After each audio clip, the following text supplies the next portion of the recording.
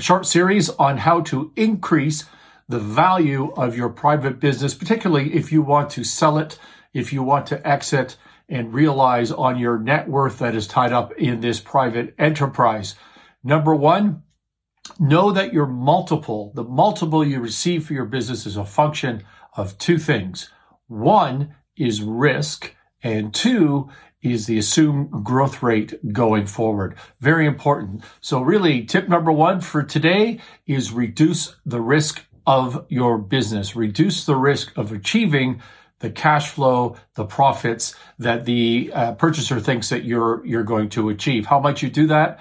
Recurring revenue, owning assets rather than leasing assets, better margins, better accounting or great accounting, internal controls and reporting. Those are some tips to reduce the risk of your business, which will increase its value.